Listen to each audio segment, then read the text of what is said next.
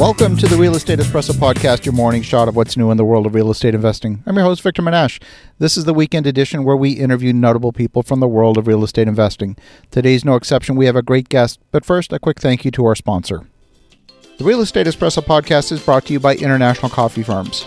International Coffee Farms grows and sells specialty coffee in Boquete, Panama. They now have 11 fully operational coffee farms, and they are 100% sold out. They are accepting reservations for farm number 12. If the idea of owning a safe, diversified offshore investment is intriguing to you, check out International Coffee Farms at internationalcoffeefarms.com. That's internationalcoffeefarms.com.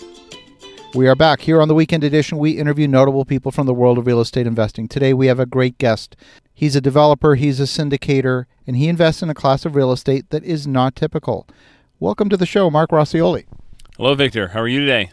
Wonderful. So, Mark, you've been investing in a class of real estate, specifically cell towers. How did you get into that particular line of business?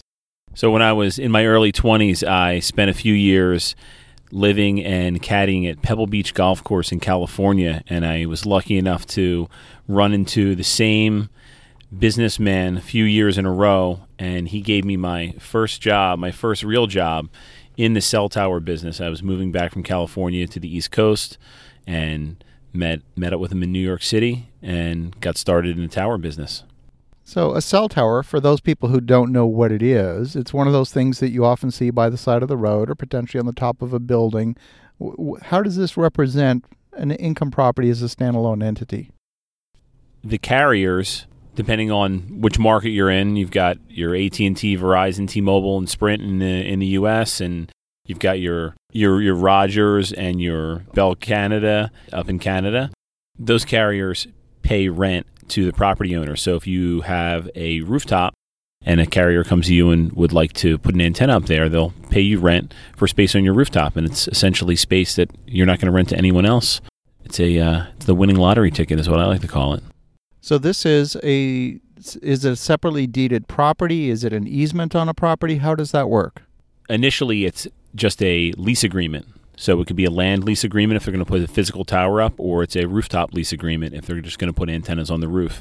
And then if we get a little deeper into it and we were to bifurcate the asset, it could turn into another structure. Fascinating. So how do you, apart from deriving income directly from the carrier that's leasing space from you, what are some of the strategies for making money owning cell towers? One of the main strategies that I like to use in my business is the fact that a cell tower income stream has a fixed value regardless of the market that it's in, because it trades based on cash flow as opposed to location. So that makes it extremely unique.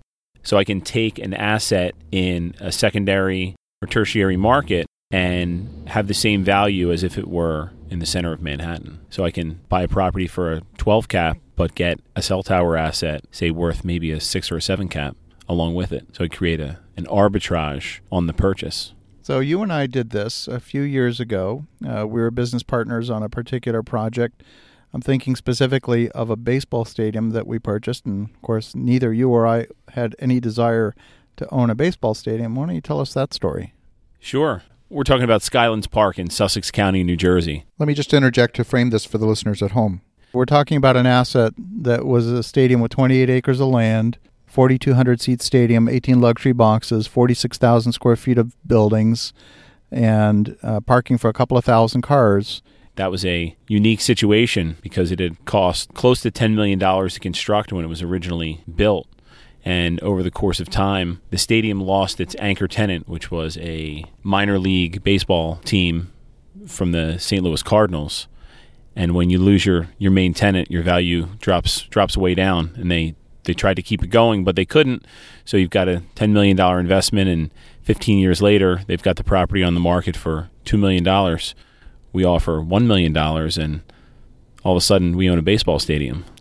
So the only reason we found out about this property is, not, again, like we were not looking for a baseball stadium, is because of the presence of this cell tower.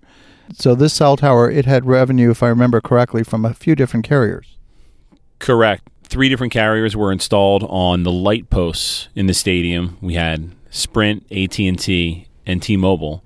And the value that we derived from the antenna leases was about 75% of the value that we paid for the entire stadium. It was an amazing opportunity because we realized that the breakup value of the stadium was far in excess of the actual purchase price. Simply severing the cell tower as a separate asset allowed us to realize that much higher value by separating the two. So in the end, you've got revenue from 3 different carriers, Sprint, AT&T, and T-Mobile. If I remember correctly, it was about $50,000 a year in income from those 3 carriers. How did you calculate the value of the cell tower? My day-to-day business, I make it my job to know the market, and pretty simply, we would apply a 7% cap rate to the income stream from the cell phone towers and come up with a real simple calculation as to the value. You start with a $50,000 income stream, divide that by 0.07 for a 7% cap rate, which gives a value of $714,000 for the value of the cell tower, and I believe we sold it for $700,000. And our basis on the stadium ended up being about $250,000 once you separated out the value of the cell tower. That's correct. That's exactly right, and that's how we looked at it. So we were able to come in and we were able to purchase it from a different angle, and no one else could see it how we saw it. So we were able to get the deal done. No, you're not necessarily out there buying baseball stadiums all day long, but you are buying other assets, other apartment buildings, things like that, industrial complexes that have cell towers, and you're generally separating the cell tower as a separate asset from the property in order to gain more value. Is that right? Correct. Absolutely. When we look at purchasing a property, we automatically, in our model, bifurcate out cell tower value and then focus on whatever's left as the true acquisition, because we have a system in place to place value on the cell towers. So once you've got a cell tower and you've determined it's got value, who buys these? You don't put them out on eBay. How do you actually manage to dispose of the cell tower and realize the value? So typically what we do is we'll close on a series of cell towers together, and when we reach a certain critical mass, we know we can realize an even larger return by packaging several of these together. So we bundle a few up, and we have a list of buyers, people we've done business with over the years that we know are interested in these assets, and whoever is willing to pay the most.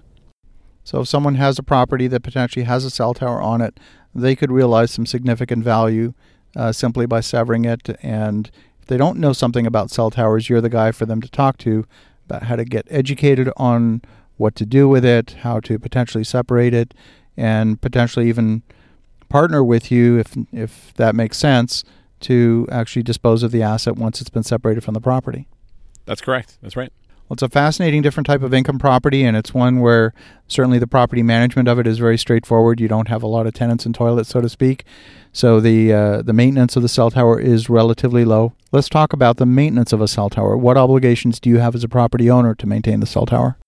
In a typical situation, you're dealing with a ground lease, a triple net ground lease, and you would have no maintenance responsibilities whatsoever, which is fantastic. And that's one thing that I love, because you can buy these assets anywhere in the country, really anywhere in the world, and you never have to even go visit it or worry about it. The check comes early, on time, every single month. You can sleep soundly at night, not worry about phone calls coming in.